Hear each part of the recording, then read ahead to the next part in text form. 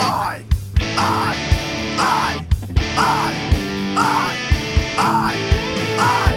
comes fire from Cain. Now we ain't got no shame. So we started a pod. Chuck Yates needs a job. Hey, everybody. Welcome to Chuck Yates Needs a Job, the podcast. In a first for me, the Texas Monthly. Is this the private recording studio? Oh, yeah. Of Texas Monthly? Very cool. Very private, you know. It's awesome. This is kind of cool. I'm with Russell Gold. Welcome on. Well, thanks for having me. So how long have you been at Texas Monthly? A little about 2 years, a little less than 2 years now. What were you doing before that? Before that, I spent 20 years at the Wall Street Journal writing about energy. So, I mean, I got my start writing about energy for the Journal back when the Barnett was just really getting going. I mean, George Mitchell. It would have been post Mitchell. It was Devin. I remember one of the first, because I was living in Dallas at the time, and one of the first, you know, and I was covering the independents. And back in 2002, when you're covering the independents, like no one in Wall Street cared about those guys. No one was making any money. No one thought there was a future in domestic oil and gas production. And, you know, so Devin would be calling me up like, hey, we want to give you a tour of Fort Worth. Come on over here. We're doing this kind of cool stuff in Fort Worth. And I'm like, okay, whatever. It's close by. You know, it gets me out of the office for a day. So it was, you know, it was mostly Devin. Devin had it to itself for a little while. And then, you know, 4.7s and everyone else started coming in. Chief and stuff like that. So, you know, my introduction to covering oil and gas was these weird people doing weird stuff, cracking open rocks that no one had ever heard of. The thing I love about the Barnett is it started off at, you know, call it a county and a half. Mm-hmm. I think at one point it hit 17 counties, and at the end of the day, it was probably 3. Yeah. I was going to say how many of those? What's the county just south of Tarrant? Johnson, right? Mm-hmm. That was good stuff. Yeah. Johnson and parts of Tarrant. I actually just saw that Total just put in to do three new wells in somewhere in southern Fort Worth. So there's still a little bit of drilling going on. I mean, that was crazy. That was literally going through neighborhoods, knocking on doors, taking leases. Yep. Community rallies at the local church and all that. That was really wild. Yep. And then you had, like, you know, golf courses were making just millions of dollars. Anyone who had a nice chunk of acreage there could just insta millionaires. Yeah, I remember the airport. We looked at doing I forget the name of the Fort Worth airport. The one that Ross Perot developed? Yeah. Anyway, we looked at leasing that, and we ultimately wanted to buy it, just couldn't pay the price that the folks were paying. Well, Chesapeake got DFW. I can't remember who got that airport. Yeah, gosh, and I'm blanking on the name of it. But anyway. It was probably Trevor Reese Jones or someone like that. Yeah, exactly. So were you at the Wall Street Journal? Did you write the article of me leaving Kane Anderson? I do not believe I did. No, we left that. You've heard my snarky remark, right? I actually wrote a letter to the Wall Street Journal. So we actually covered it. Yeah, I made the Wall Street Journal. Oh, it wasn't me. I dropped that in every podcast somehow. Okay. Oh, I need to look up who wrote this. So anyway, writes, you know, I get the story written about Chuck Yates has left the firm. I wrote a snarky letter to the Wall Street Journal demanding a retraction. They fired me. I did not leave the firm. I demand you retract that story. Oh, wait, did we retract it? No. I don't even think you published the letter. I was at least thinking it was going to be funny and get published, but you know. Oh no, a great letter. But I mean, if the Journal bought the line that you had left when you had been fired, I guess technically leaving and firing aren't. It's the same thing. It's the same thing. Yeah. So. No, no, that wasn't me. No, I mean, I was reporting on oil and gas, E&Ps, covered Exxon, Chevron for a little while. Then started covering when the power sector looked like it was going to get a lot of the investment, started covering the power sector, utilities, renewable energy development, and then just kind of put it all together and just kind of, you know, big picture energy reporting. And then got 21 years of doing that. I said, you know what, it's time for a midlife crisis, and came over to Magazine World. That's so cool. So I really appreciate you coming on the podcast, because I enjoyed the article that you just published last week, a week and a half ago, on the Craddicks. Mm-hmm. Tell me what you wrote about, because I think this is interesting, and and kind of personally interesting to me just because I made a few trips out to Antina Ranch and dealing with Sarah Stodgner and her run for the race. I got to hear a lot of stories and got a lot of DMs I probably should not have gotten from people over Twitter. Well, what I wrote about was it's kind of been one of the worst kept secrets in the Capitol. And that is the fact that Tom Craddick and the Craddick family, which includes Christie, are major owners of mineral leases in Texas. I mean, they own hundreds and hundreds of leases. Not the entire lease. They own these like slivers, 1%, 2%, a lot through overrides. And no one, so people knew that. They knew they were in the business, but no one had ever sort of put it all together. So starting about a year and a half ago, I decided I was just curious, like how much do they own? This is Tom Craddick was the former Speaker of the House. He has been on the Energy Committee in the House on and off for 50 years. He's been in the House for 50 years. His daughter is the top oil and gas regulator now. And they are through the family partnership and individually and through just different LLCs, were heavily involved and profiting from the oil and gas business. So I started going into different county courthouses. And at first I thought I was going to have to go courthouse by courthouse by courthouse and pull the mineral rolls and figure out what's going on. And then I found out actually it was a lot easier than that they all have Excel files that you can download. And I just started looking for leases and adding them up. And it turned out that they have, based on the estimated value of their holdings, it's $20 million. That's what on the tax roll. They own $20 million worth of mineral leases. But when you add up how much oil and gas is coming from each of those leases, last year, they made somewhere on the order of $10 million. Yeah, no, the tax rolls, historically, the rule of thumb in oil and gas is if somebody will sell for what it says on tax roll, just buy it. Do your due diligence later because they're usually grossly understated. Oh, absolutely, yeah. I mean, right? I mean, well, but don't you go and fight your house assessment each year and people know how to at least assess what houses are worth. They really don't know how to assess oil and gas. Well, the other thing I learned, which is kind of fascinating, is that if you have undeveloped acreage sort of sitting there right in the middle of the Permian, right, and to the east and west and north and south, someone's drilled a good Permian fracked well. If you haven't drilled a well on it, or you have an old ancient well that doesn't really get down, they're not going to assess it for what everyone knows it's worth. They don't do that until they've drilled the well and you start production. So yeah, the tax rolls are kind of hopeless. I mean, sort of think about it. If you had an asset out there that was generating $10 million of revenue a year and someone was selling it for $20 million, that sounds like a pretty good deal to me. Yeah, no, I'd do 2 years of cash flow. Yeah, that's pretty easy. There was a fellow named Mike Grella, and I forget what Mike Grella's company's name. It started with a C. For early on in my career in the 90s, every company started with a C. Just I don't know what it was. There was anyway, but and Mike Grella actually moved to Midland because he was going to import lobster. And he was going to the grocery store and he brought in tanks. And he figured out that, on the tax rolls, if it says 100, I ought to be willing to buy it for 100.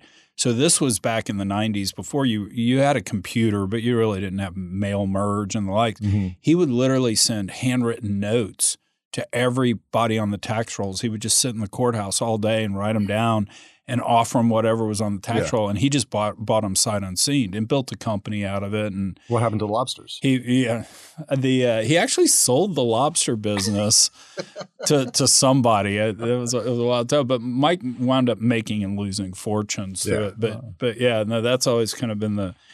Did you have to do much digging in terms of company names, or was it pretty easy to figure out the LLCs? So it's not like they have 50 different LLCs and you had to go through the Bahamas or something like that. Yeah, no, I mean, this isn't, it's not like kind of Russian oligarchs kind of stuff. No, it's pretty straightforward. If you got the names, you go to the Secretary of State, Quarry, Craddick Partners, there were a couple others.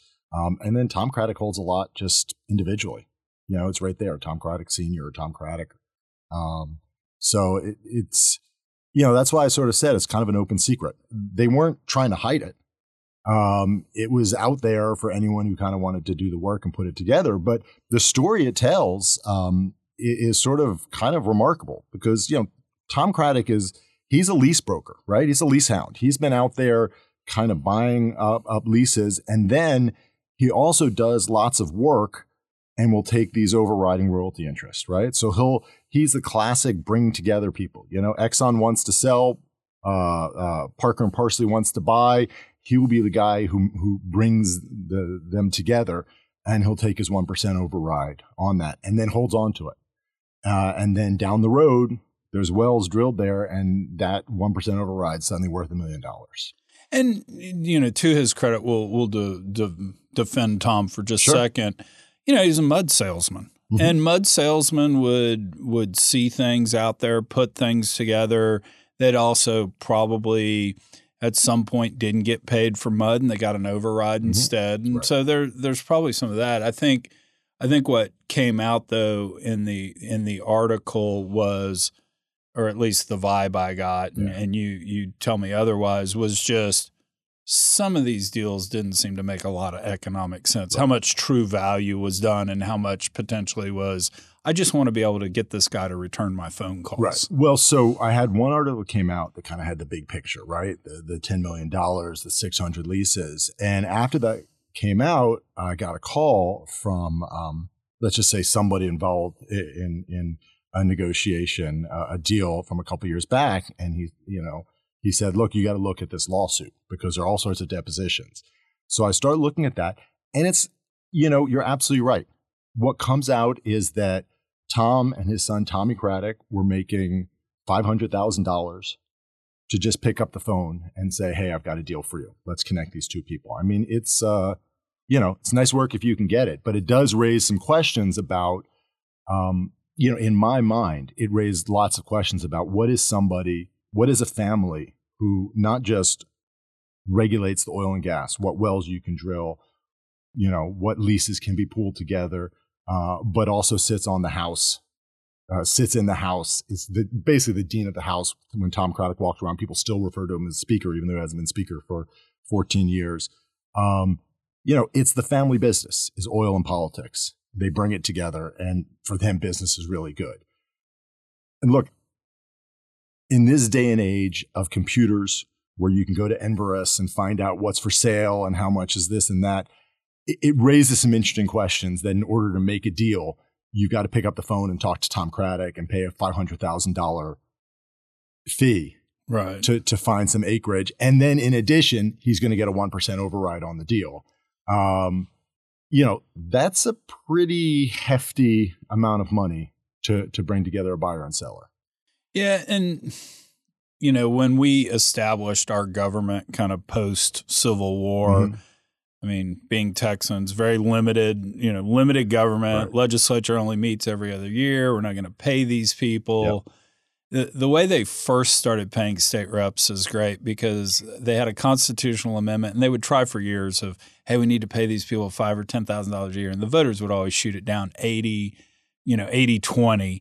And finally, somebody way back in the day wrote, under no circumstances, in no case whatsoever, even if hell freezes over, will we ever pay these people more than $6,000 a year? And that's how they actually got it passed because people are like, yeah, we won't pay them more than that. Somebody finally wrote so we kind of had this limited government. The citizen legislator, right? And it was, it was supposed to be Cincinnatus. I'll go to Austin, I will do my job, and then I will go back home and all. But unfortunately, just with the power of government over time, a lot of people have been able to make money from being a legislator. One of the things I found was kind of fascinating is that if the governor is going to appoint you to the Public Utility Commission, right, you're going to oversee the wires and the electricity and gas, gas utility rates. You have to divest any interest you have in a regulated company, right? You cannot go in there owning Vistra or Dynegy or anything like that. You got to divest it. I don't even think they can put it in a blind trust. If you're up in Oklahoma and you work for the Oklahoma Corporation Commission, whatever they're called, the OCC, same thing. You cannot own shares. You can't own interest. You actually have to you have to swear an oath, and this sort of shows you kind of what they used to regulate. You have to swear an oath that you can't own directly or indirectly any interest in canals, steamboats, pipelines, sleeper cars. I mean, this is sort of historic stuff, right? You can't do it. But if you're working for the Railroad Commission, if you're working in the legislature, there's nothing like that, and you can get paid and you can own shares in companies and you can own mineral leases. And it's like this weird loophole we have, right? Because we're citizen legislators, right? Here in Texas, we've got lawyers, we've got engineers, we've got doctors, and we've got leasehounds, right? We've got at least one leasehound out there. But it does kind of raise the question, like, well, wait, what is allowed, and how does he draw the line between what's in the interest of the public and what's in his personal interest? Well, and it's almost twofold the problem, because we have the same problem in the U.S. Congress, right? They can trade stocks and they do trade stocks. At least the disclosure there is more robust. Right. Arguably, if we want to, we do know the Pelosi's are worth $200 million or whatever they're worth. I mean, Texas disclosure laws are pretty lax too, right? And this is one of the things that kind of, was stunning to me, is that if you go look at what Tom and Christy Craddick report as their income from Craddick Partners, right, which is the family partnership. It's Tom and his wife Nadine and their two kids, Christy and Tommy. They're reporting that they earn more than, I think it's $46,580. That's the maximum you have to report. Based on that one lawsuit I was telling you about, $500,000 went into that partnership. So if it's split 4 ways just from that one deal, what is that? $125,000 each. So how much are they making from Craddick Partners? It's more than 46, but is it $1 million a year? Is it $5 million a year? I mean, we just don't know. There was another instance where I wrote about a set of leases in southern Midland County called Alkaline Earth Leases. Crown Quest owns it. They drilled a couple wells on it. They were the majority, they were the operator and majority owner. Tom Craddick Partners, I believe, was the second largest. They had like a 2%, 3% interest. Now, this was huge flush production the first year. They made tens of millions of dollars, Crown Quest, based on prevailing oil prices. The Craddicks made somewhere around $2 million was my estimate, just based on, I think there was like 20,000 barrels that year. And if you go and look at what was reported by Tom Craddick, he reported that he made more than $46,000 in income from Crown Quest. Well, we know they made $2 million. So, you make a really good point. Like, if we're going to have citizen legislators, let's have some basis for understanding how these guys are making money. Because if we don't, then we're just sort of guessing. And that's really where we are as Texans. Yeah. It's interesting when you think through kind of all of this, that a member of the Railroad Commission, and my mom listens to the podcast, so we'll say this. Hey, Mom, the Railroad Commission actually regulates the oil and gas business. It comes from back in the 1890s when it was regulating railroads, and eventually it became pipelines, eventually it became oil and gas, and from, call it, 1930 to 1965, it was in effect OPEC. Yep. The Railroad Commission set the price of oil worldwide by allocations, very, very similar to what OPEC does these days. But it is amazing that you can be on the Railroad Commission and actually own oil and gas interests. You can own interest. You can own shares in the company. I'm not sure it'd be against the rules if, the head of a major private company, Endeavor, were to run for Railroad Commissioner. There's just not any specific rules that would prevent it. Yeah. I mean, it sounds crazy, right? Because you want your regulators, you want your lawmakers to be acting in the, for the industry, for the public, and not for themselves. And it's really difficult, at this point, you just kind of have to take their word for it. Yeah. And I mean, I think recusal laws in the state of Texas are also very much, do you need to recuse? You don't? Okay, great. Yeah, we're good. I mean, we're good. And so you add that. Because I have mixed emotions on this. First and foremost, I've only voted for the Libertarian candidate for president my entire life. Okay. Because I have always taken the position that the nut jobs that run as the Libertarians, if those guys can get 3%, right, then hopefully somebody goes, man, if a nut job can get 3%, I could get 30% because I'm a real person. So that's always been my hope. Okay. Now, I've only voted for the Libertarian, and that's very much my belief. So I do believe markets regulate things better than government does. I mean, that's just sure. There's not a panacea, or else we'd do it one way versus another, right? But so I've always kind of had that built-in bias. I'm really opposed to kind of career politicians that haven't been in a business, regulating a business and all. But at the same time, I mean, if you can own an interest and decide whether somebody gets a permit to drill or not, that just feels like, to me, that's crossing a line, right? I mean, but it goes even beyond this. I brought up the alkaline earth leases in southern Midland. The Railroad Commission had to send 12 what are called problem letters, basically saying, hey, and some of these letters were like, you didn't sign here, real paperwork stuff. But some of them were like, wait a second, you've allocated acreage to this lease and that lease. It doesn't add up to 100%. And so imagine if you're working for the Railroad Commission and you've got to sit there and figure out exactly what leases, what acreage belongs to which leases. And it's your boss's dad who's going to be making the money off this. That's a really uncomfortable position. I wouldn't want to be in that position, being the person who has got to do that. And, taking a bigger picture, the oil and gas business, I mean, it's Texas business. This is one of our major industries. And not just do we want it to be robust, but we want to make sure that in 10 and 20 and 30 years, we still have, that the land is protected, that the surface casing's put in correctly. This is not an insignificant commission, which is regulating something where if there's some shenanigans, it'll work itself out. This is our fresh water, right? This is our, huge portion of our gross state product. This is sort of everything. And people look to Texas for leadership on oil and gas. And what I say is the homer for the industry, because I'm a big fan and all, is we better do it or DC does it. That's always been my fear, because anytime we make a mess, we don't clean up after ourselves, we don't do things right. Gives Washington another arrow in the quiver to come after us with. And that's what really scares me, because, you start putting, folks from New York Pennsylvania has a lot of natural gas in Appalachia. It doesn't stop just because there's a border to New York. New York has all of that too. I've seen, I'm not a geologist, I can't tell, but the logs look the same. And they just won't allow fracking. They won't allow pipeline and stuff. And so it gets trapped.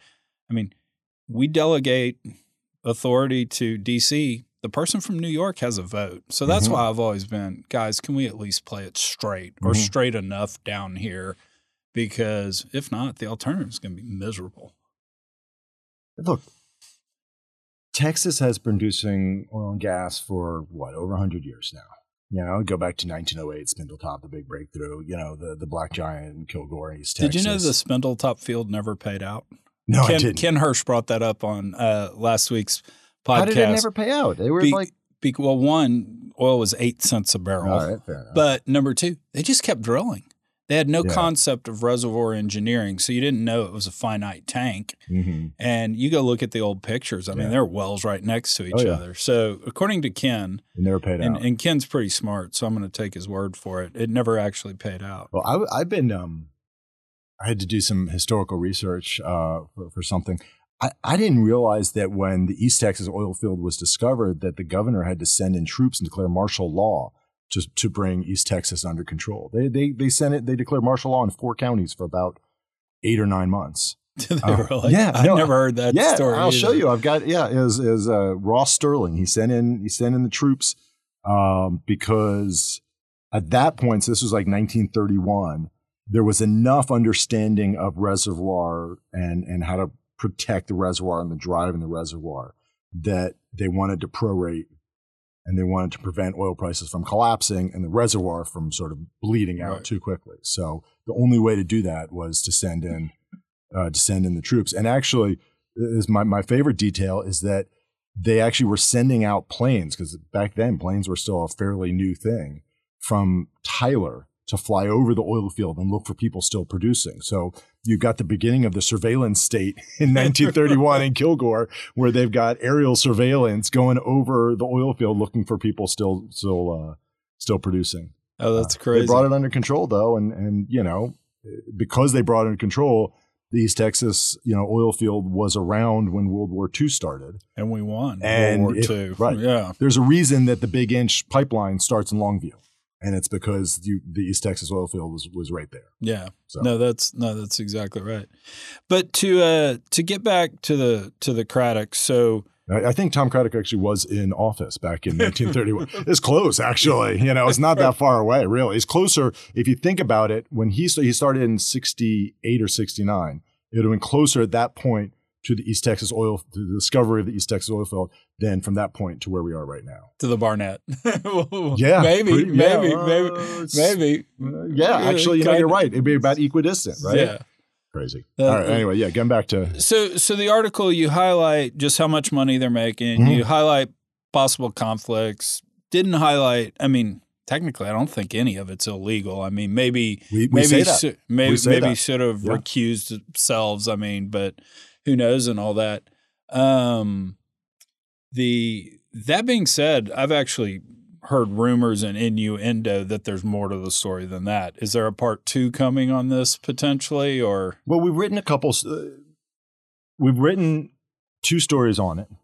I would love to write a third if I can get the information I need to write the third. Yeah. I think that's as far out on that limb as I can get without getting myself into trouble. Right. But there are lots of stories out there. Yeah. And I'm always happy to take a phone call or a Twitter DM or an email. So I've kind of said this, I think, on the podcast. I've certainly tweeted it out.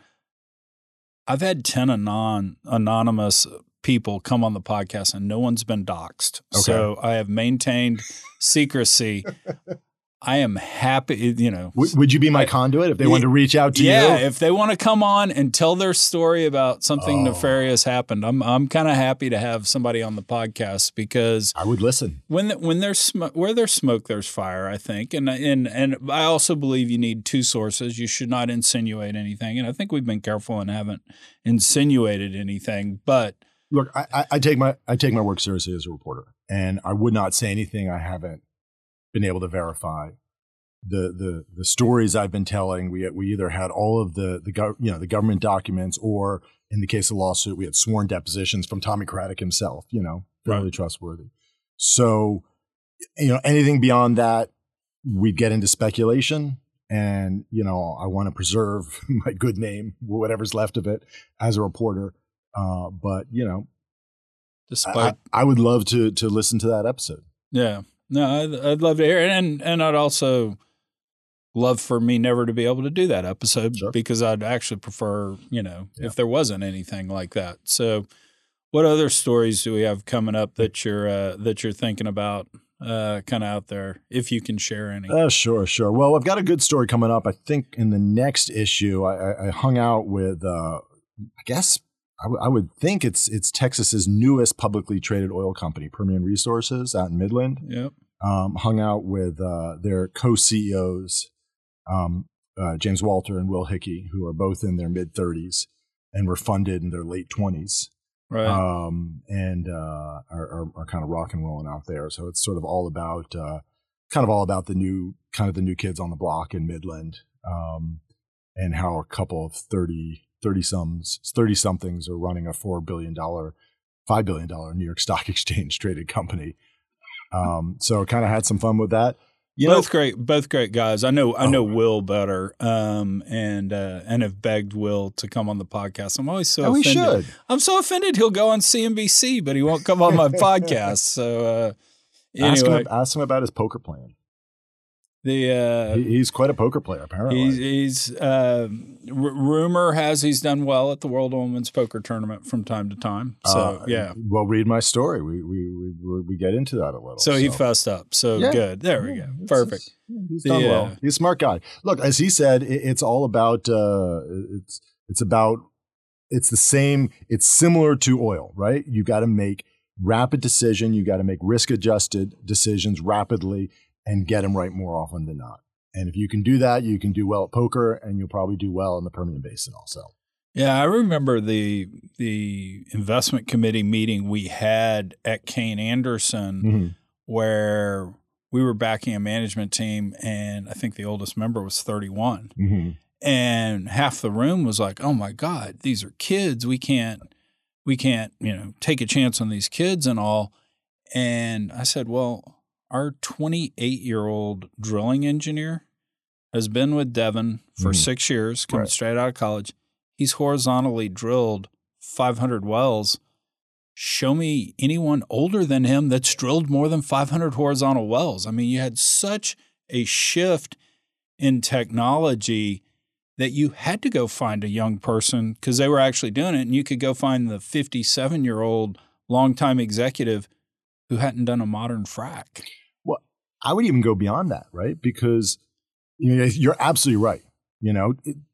20 years ago, we had the first sort of modern multi-stage fracs going on in the Barnett, and add horizontal to that. So you can have, the world's best fracking engineer. Doesn't matter if they're 60 because they wouldn't have started doing that until 40. They could be 35 and have started doing it right out of college and be as experienced as anyone. But, to me, what was sort of fascinating about that is that we're going through this energy transition right now, right? We're adding on a lot more renewable energy in addition, to the oil and gas we have. And I'm always on the lookout for that young, the new industry leader who's going to come out and sort of say, I'm the champion of oil and gas in this new world, right? The world has changed. We still need oil and gas, and I'm the champion of that. So that was one thing that kind of fascinated me about the Permian Resources guys, because I think they're kind of shifting into that. You got Toby Rice out there, obviously. He's, Matt Gallagher, had run Parsley, I guess, and Brian Sheffield. But, Brian Sheffield and Matt Gallagher are kind of off in private equity right now. So these were the two guys who were kind of emerging as the younger generation of CEOs. So I was really fascinated to spend time with them, and I think got a good story out of it. Beyond that, Texas is still the fascinating thing. It was such an easy choice for me to leave the Wall Street Journal and come cover energy in Texas, because anything you want is going on in Texas, right? If you want to write about oil and gas, obviously you got to do it in Texas. If you want to write about electricity and renewable energy and natural gas, if you want to write about new generation of nukes, the small modular nukes, that's going to happen in Texas. It's like it's all happening in Texas. So, I feel like I'm a pig in a sty. It's just lots of great stuff here. I'm rolling around. I'm happy. You're probably the perfect person to pick the brain on this. Because one of the things I've sort of noticed being, kicked out of the club, if you will, and sitting on the outside and being, as I like to say, a social media influencer. Give me a fucking break. But anyway, one thing you notice about every other industry is that they're all leading with content these days. A private equity firm, a venture capital firm, and a media company, you can't tell the difference between any of those. And the companies that they're backing, the technology companies, the gaming companies, all are leading with content, whether it's podcasts, whether it's newsletters, whether it's video games, storytelling. They're all just, pull up. So Mark Andreessen, I tweeted this out the other day, but Mark Andreessen, who's arguably the greatest technology VC guy, one of the top 10, whatever. You pull up Andreessen Horowitz's website, their landing page is not, here's the firm, here's what we do. It's content. It's, here's our most recent podcast. Here's this newsletter and all. And they all are very good at kind of telling their story, using content for leverage, sourcing new deals. They establish themselves as a thought leader. That's how they all fundraise. And energy just won't do that. Yeah. I mean, it's really remarkable. No, I agree with you. I mean, I'm, as writer or reporter, I'm looking for that story, right? I want someone to sort of step up and kind of tell the story of what energy is going to look like in 5 or 10 years, because we've got government regulations, and California says we're going to ban internal combustion engines by 2035 and stuff. It's like, okay, well that's whatever, but what's the story? Like, how do we get there? How do we get wherever we're going, and why do we want to get there? No, I agree with you. Like, you don't hear it from Exxon, right? Yeah. Exxon is sort of ceded, I would argue, its role as kind of the industry leader. They're just, certainly after engine number 1, they've kind of curled in on themselves a little, and they're kind of taking care of business and generating huge profits, but not being that thought leader. Chevron, I think maybe more so, but amongst the independents, the big Permian players, who's out there sort of putting their neck up saying, this is the case for oil? The only one I can think of that's doing it even a little bit is Occidental, right? Oxy's sort of, the Vicky Holub has given out some interviews where she sort of talks about the future of oil and how, Oxy's going to participate carbon capture story. Right. Yeah. But it goes back to oil, right? We're going to do carbon capture, and then we're going to sell oil that will be some sort of net zero oil. I mean, the other story I think is kind of interesting, although once again, getting back to your point, it's not like they're telling the story, right? It's not like, I find what the Rice acquisition of Net Power kind of a fascinating story. Like what's, you got the Rice family now involved in that, and great technology. So, but what's the story there, right? No one's come out and told the story. So it is an interesting question, because if you see the story, someone else is going to step in. Someone else is out there on TikTok is going to tell the story of what energy should look like, and it's going to be influential. So, it's probably not going to be favorable to us, because we bury our head in the sand, right? And we won't tell our story. But then if we do, we try to do it with numbers, facts, and figures. Mm-hmm. And you're a journalist, so you'll understand this. When you look at the least effective way to change somebody's mind, it's with facts and figures and reason, because you're basically saying your premise sucks and I don't agree with it, or 12 or whatever. Right. People are like, what the hell does 12 mean? When you look at what is actually the most effective, it's one, you ask questions. That's why this Craddick method of teaching works really well. Number 2, it's you scare folks. Mm-hmm. Or number 3, you make them laugh. And what I think, if you kind of summarize those 3 down, it's you connect on an emotional level with a story. And we just don't do that. We don't have anybody that can sit there and we need an Anthony Bourdain like character to go to a village in Africa and have the residents say, man, we got hydrocarbons a generation ago and now we live twice as long. Yeah. And honestly, it's really not that hard, right? Because people don't want barrels of oil, right? They want to be able to get in a car and drive to work, or travel 20 miles without taking all day, right? You don't want, I don't want gas. I want air conditioning. I want coolness in the summer and heat in the winter, right? There are these. So you need someone to sort of come out and say, look, energy is really simple, right? We want to make sure it's affordable so people can have it. We want to make sure that it's reliable. It's there when we need it.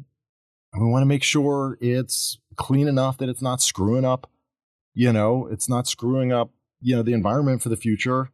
Sort of post-Ukraine, we also want to make sure that the energy we buy is not enriching kleptocrats and other people, our enemies. It's pretty simple. And, we can I think we kind of get ourselves kind of wrapped up in when we talk about energy and climate, because those two go right together. You can't really talk about energy without talking about climate these days. They're wrapped up, at least the way I see it. And, there are plenty of voices out there talking about climate. And it's kind of a pet peeve of mine, because all of the people who write and talk about climate don't really understand energy. Right. And a lot of the people I know who understand and write about energy kind of dismiss climate a little. And it's like, if you're not kind of talking about those two in the same paragraph, then what's the point? Because it all kind of comes together. You can solve the climate problem, just make energy really expensive or completely change before we're ready. And we can have cheap energy and we'll sort of screw up the climate. But if you're not kind of having that conversation together, and that's sort of what I'm looking at. Well, it's a water balloon, right? You're going to push in one side, the other side's going to pop out. Right. I totally agree with your point. And the thing that I find sad is YouTube, other folks might actually ban what you just said. Mm-hmm. Right? I mean, we can't have an intellectual conversation about these trade-offs. Right. And so that worries me because it is really important because higher energy costs means people die. Mm-hmm. It just does. Sure. When we buy from dictators, to your point, people die, right. and wars happen and the like. And so we do need to be balancing through all these things. And the thing that bothers me is I can't ask the question because you always hear back, well, the science says, and all that. Well, I've always thought that the observation ought to show up in data. Now, when Newton said gravity, okay, he had to explain gravity to me, but I could see the apple fall out of the tree. So I could actually observe. Right. And that's the hard thing for me is, okay, I'm not doubting climate change, but just show me in the data where it's happening. And that's actually really hard because if you we don't have good data. We have the Greenland ice samples that people are saying, well, it's one spot. That data is not good. And it's really kind of hard to see. But the fact we can't even have that conversation is really tough. You don't think that you don't think we can have the conversation about parts per million and, what impact a more greenhouse gases in the atmosphere reflecting back? You don't think that we're kind of at that point where we can have that conversation? I don't think we can actually say, just show it to me in the data. Mm-hmm. I will believe it if you show it to me because then I think you come off as climate denier. Mm-hmm. Not saying I would just like to see it in the data because at least some of the temperature studies you see, I mean, we were in an ice age 10,000 years ago. I don't think any scientist disagrees that, and we've come out of it.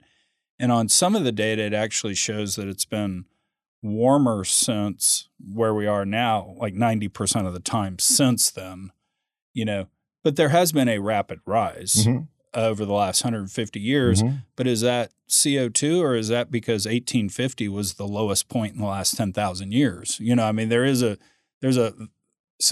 yeah. And again, I'm like happy. I would love to be able to just talk about that and understand that better, but it's tough to actually have that discussion because both sides are yelling at each other. And yeah, you're right. Both sides are yelling at each other.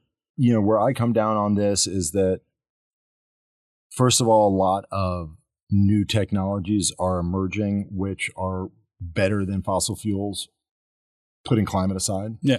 I think a lot of electrification that's going on, both in terms of cost and in terms of efficiency, it's just incredibly good technology that's emerging. But the other thing I think you need to kind of think about, or that I think about, is that, it's sort of a risk issue. If there's a risk that we're really increasing the temperature significantly and irrevocably, then it makes sense for us to do something about it right now. Not in a way that collapses our economy. Right. That to me makes sense. Yeah. And I do, look, I'm not a scientist. I'm not a climate scientist. I do follow people. I follow both sides on Twitter, although honestly, in the last few months, I'm just getting tired of following it because I'm not getting much value anymore from that. I'm not negative on oil and gas. I've spent the last 25 years of my life reporting on oil and gas. I'm fully aware, not just of, the people who are involved and how some of them are just some of the most amazing people I've ever met, both personally and in terms of what they've been able to accomplish. But, my eyes are open also. There have been a lot of problems. I covered the Deepwater Horizon. I've covered climate. That there are a lot of negative impacts from oil and gas that we're not doing ourselves any we're not doing ourselves any service to just sort of push away and say, it's all about just providing more energy to more people. No, I think that's fair. One of the things I don't think I appreciated So I'm dating a lady that's British. Okay. So when we do big digital energy, we run around and we talk about Europe. Right. And she's just called us out on it. She's like, Europe is not this uniblock. Right. Europe is 20 to 30 different countries, each having competing goals, desires, whatever. So what we did, to be fair, is at the end of each BDE show, we have taken a single European country and talked about their energy. Right. Sources, usage, all that sort of. And one of the things I don't think I appreciated was, France went all nuclear back in the 70s, and 80 some odd percent of their power or their energy usage is nuclear, and they export a lot of it. I mean, they're exporting kind of 20-25% of what they produce, and that has been a massive battery. In effect for Europe and allowed, countries to potentially go to wind and solar maybe faster than they should because they had the backup that France would export some stuff. And so it's interesting because as you see them go, well, we're going to go from 75% to 50% nuclear as we transition away from it, you realize this huge potential battery is in effect going away. Yeah. And so there are tons of issues like that to kind of think through as we go through this transition. No, absolutely. There's no question. And, you talk about batteries, like there are technologies that are emerging, like geothermal sort of is fascinating technology. How big can it get? Brought up net power before. Can you use gas in a way that cleans it up so you don't have the methane, leakage on its way? And can batteries work as batteries, right? How big can batteries get? And we're seeing here in Texas some huge batteries. But getting back to your point about France and France exporting, that's one of the things that kind of fascinates me about Texas. Like we have always been a massive exporter, right? We went a number of years we weren't exporting oil, but we're back to exporting oil, exporting petroleum products. We'll probably be exporting hydrogen or at least hydrogen products pretty soon. But for some reason, we don't export electrons, right? We wall ourselves off. We could be a huge exporter of electricity, just like France is, run wind when it's windy, back it out with natural gas, just be pumping out all this cheap electricity all across the West and the East, because we're right there where the West and the Eastern grids come together. And we've chosen not to do that. And that just to me seems like what is Texas if not an energy exporter, both in terms of actual energy, but in terms of energy ideas. And I think that's, one of the things I think that unifies a lot of what I write about is how does Texas well into the 21st century maintain that leadership edge in energy in terms of ideas, in terms of generation and production? How does Texas continue that legacy on into the future? And is it doing what we've always done, or is it doing some new approach? And to me, that's what drives and is fascinating.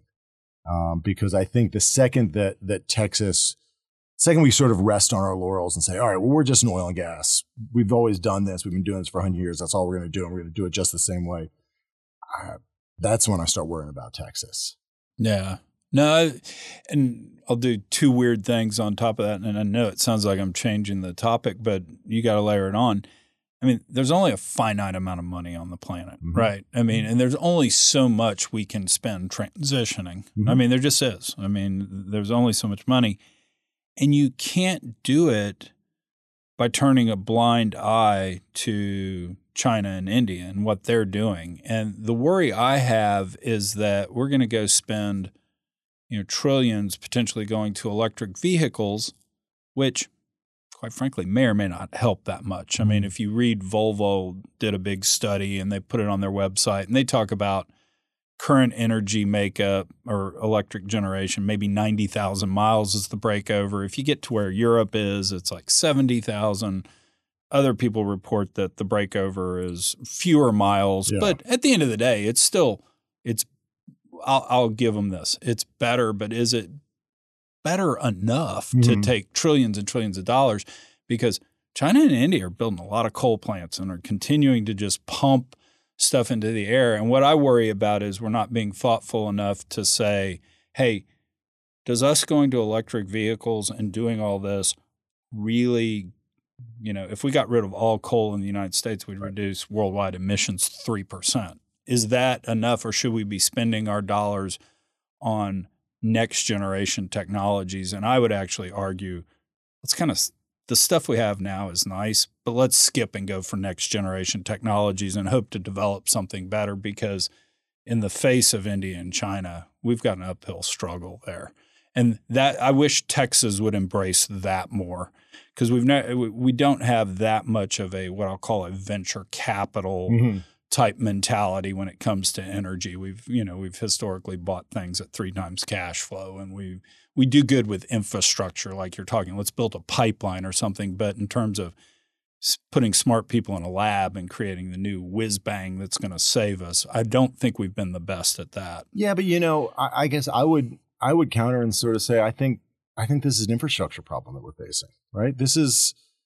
We have a lot of the basic technology that we're going to need. We just need to figure out a way to build the new pipelines, the new transmission lines, the new, hydrogen, this is an infrastructure problem we're facing. We don't need the new whiz bang technology. If it comes, great, but we can't count on it. You never know when it shows up. In energy, we've sort of been using the same technology for about 100 years, right? I mean, there have been some advances. Combined cycle natural gas, great, smart, but that wasn't a huge technological step forward. That was just someone figured out a more efficient way to use natural gas to run a turbine. And I would agree with you if we could impose that on China and India. I talked about the grand Marshall Plan for energy transition. Really ought to be, hey, India, China, I know we all hate each other, but we'll finance natural gas infrastructure there for 0% rate of return, or maybe even take a loss. Just stop with the coal. I mean, they would never do that, because then they'd be dependent upon us for energy sources. But that, if we could impose what we've done in the United States on other people, because we do have the lowest carbon emissions per GDP molecule, or however you measure a unit of GDP. Dollar, yeah, per dollar. Yeah. We've figured it out, but it's how do we impose it on India and China? And if we can't, we're going to have to do something bigger and brighter and more advanced on CO2 but isn't capture. Isn't the answer, I mean, right, putting aside carbon capture, but isn't the answer just to outcompete them on efficiency? So it's like, you should stop building coal plants because it's a lot cheaper and better for your GDP to run off natural gas or to run off, renewables or whatever it is. I mean, it's an economic competition at the end of the day. So if they're going to be building coal plants and it's going to be sort of hurting their economy, then we win. Yeah. Yeah, no, and I mean, I think physics matters at some point, that, we've hit efficiencies as much as we can. The other flips. Let me ask you this. What do you think about the direct air capture, right? Like, there's this idea that, we can still put it out. We'll just be able to, into the atmosphere, we'll just be able to suck the carbon molecules back in, and we'll bury them underground because, hey, we know how to do reservoirs, and we can figure out a reservoir to seal it into. I mean, this is gonna be the worst answer on the planet. Go for it. You're gonna roll your eyes at me, and probably rightfully so.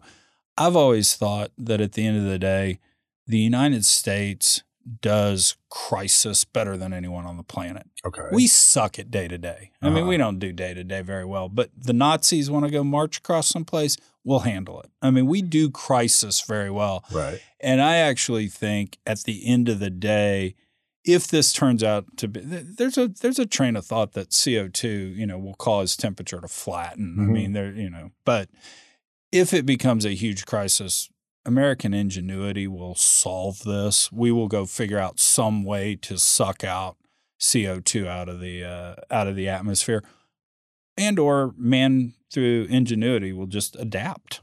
I mean that's sort of that was kind of the Rex Tillerson answer, right? Yeah. We'll figure out a way to adapt, and maybe that's right. I've been sort of thinking about recently, like, all right, so let's say we come up with this great direct air capture technology. We can suck as many carbon molecules out as we want. You know, there's a cost to it, but we'll figure out a way to finance it. So where do we want to be, right? Because my parts per million that makes me here in Texas feel comfortable is going to be different than what's good in Siberia, right? They're going to want it a little warmer because, oh, hey, you know, global warming, climate change has actually made some areas better for agriculture and living, and gosh, it's not. So this was great. How are we going to globally figure out where to go back to or where to go to? When really all the UN can do is produce a marginally attractive holiday card. So, I mean, but it's actually fun. I did a podcast called The Energy Policy Draft where I had 8 folks on, and I made them energy czar and said, you can have your one choice. And David Ramsden Wood went 8th, and he said, I'm drafting coal. I would have taken this with the 8th pick or the number 1 pick because I'm Canadian, and I would put a coal plant on every corner because if we could raise the temperature on the planet 5 degrees, Canada would be bearable. And so, I mean, that was – but, I mean, I'll even take it one step further than you is who's going to decide? And quite frankly, could we even decide? I mean, are we going to be able to manage the climate? We can't even model the climate, much less are we going to be able to manage it and know what the appropriate CO2 levels are. But it's such a complicated problem. But I'll tell you what, I mean, you know, and it's going to make me sound like sort of a Texas fanboy, but I think Texas is going to be in the middle of whatever we do, right? Because if the answer turns out, if we all agree the answer is storing carbon, well, Texas has been dealing with reservoirs for a long, long time. And if the answer is producing more energy and we adapt, I think Texas will be in the middle of that. So, you know, from my vantage point, you know, reporting on energy and business here in Texas, I can't kind of wait to see what happens because it's going to be interesting. Well, and the other thing too is when you look kind of through history, this is a little bit of stretch, a little bit of an oversimplification, but you basically have to leverage previous technologies to get to the next step to make it economically viable. I mean, because if we had no energy infrastructure, we'd probably start with hydrogen today, right? You know, I mean, that's where we'd start. But actually getting there, we're going to have to utilize the existing infrastructure. So, I find that it all fascinating. You know, getting back to the Craddicks, you know, one of the things I was sort of thinking about is, well, we have all these questions and we can kind of hash it out and try to figure it out. But at the end of the day, there's some really difficult questions that we need to address in terms of energy and what energy do we want to be using in 10 years? How much do we want to be exporting? How do we handle the China and India issue? You know, everything we're talking about. And, you know, we're going to need leaders, political leaders who that people have faith in and believe are looking out and trying to understand what's best for Texas.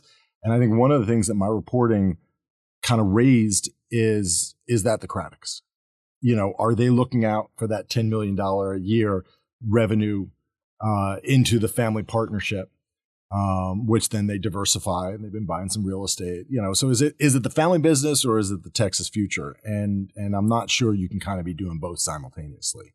Yeah, beyond me at least. Yeah, and one other thing that I kind of thought of when I was reading the article, in fairness to Tom Craddick, a lot of the policies that look self-serving for him, that's what his district wants, you know? Sure. And I mean, you know, that truly is. He represents Midland. Yeah, exactly. I mean, you talked about people having legislation that made it potentially more favorable for people with overrides and that they can't get kicked off leases if new leases are taken. Every old oil and gas guy in Midland wants that, you know? But, you know, you bring up this great point, and I wrote about in the 2 articles I wrote on this about the overriding royalty interest, right? And there's this washout provision that Tom Craddick had proposed, and he wanted. And 2 years ago, he proposes this, and the idea behind the legislation is that if you have an overriding royalty interest, you can't be washed out, or if you are washed out, you can go to court and sort of sue someone. So 2 years ago, it passes, and Governor Abbott vetoes it. And says, no, we're not going to do it because this is just going to create litigation and you should have just gotten yourself a better deal to begin with and hashed all this out. And what was fascinating to me is that Tom Craddick proposes that. He testifies on behalf of it, never once mentions that he personally owns hundreds of overriding royalty interests. the lawyer who also testified, the two people testify in favor of it. It's Tom Craddick and a lawyer out of San Antonio. That lawyer was also Tom Craddick's personal lawyer representing him in a washout. So it's vetoed 2 years ago. He brings it back up verbatim, the exact same law this session. Once again, two people testifying in favor of it. Tom Craddick, who gets up there and says, and I forget exactly the language I should have brought in front of me, this doesn't affect me. I'm not personally, I was like, yeah, of course you are, man. It's like I've seen the overrides. And the other person, once again, his lawyer testifies, and there's no disclosure to lawmakers or to anyone that the two people testifying in favor of this bill are personally benefiting from this, or at least the hired lawyer to help the person benefit.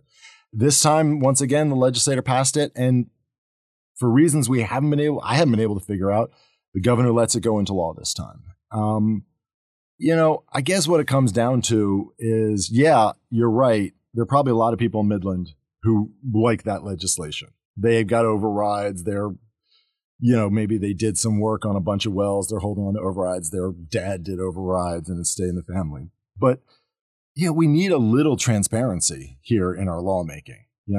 I'm proposing this bill. This bill affects me, but I think it's a good idea, right? I've had personal experience with this. I've been screwed over with a washout, and I've learned. And here's my lawyer who's going to help explain it to you. I think that's a lot more honest and forthcoming than, oh, this doesn't affect me, but you should pass it anyway.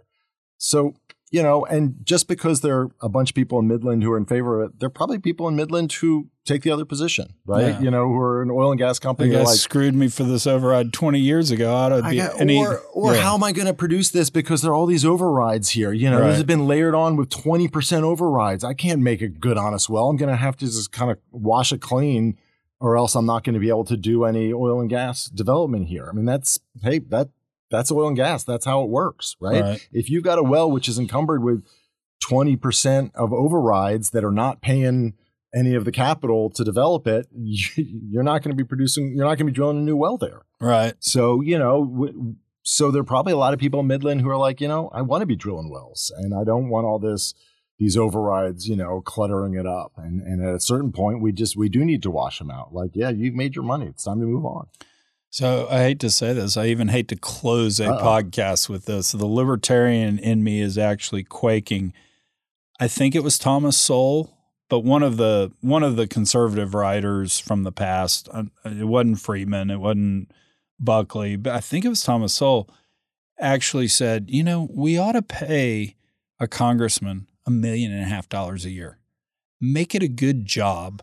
Put all sorts of restrictions on them. They can't buy and sell stocks. They can't do all that. But make it a good enough job where they don't have to steal, or they don't have to have conflicts, or they don't have to do things that aren't as transparent as we like.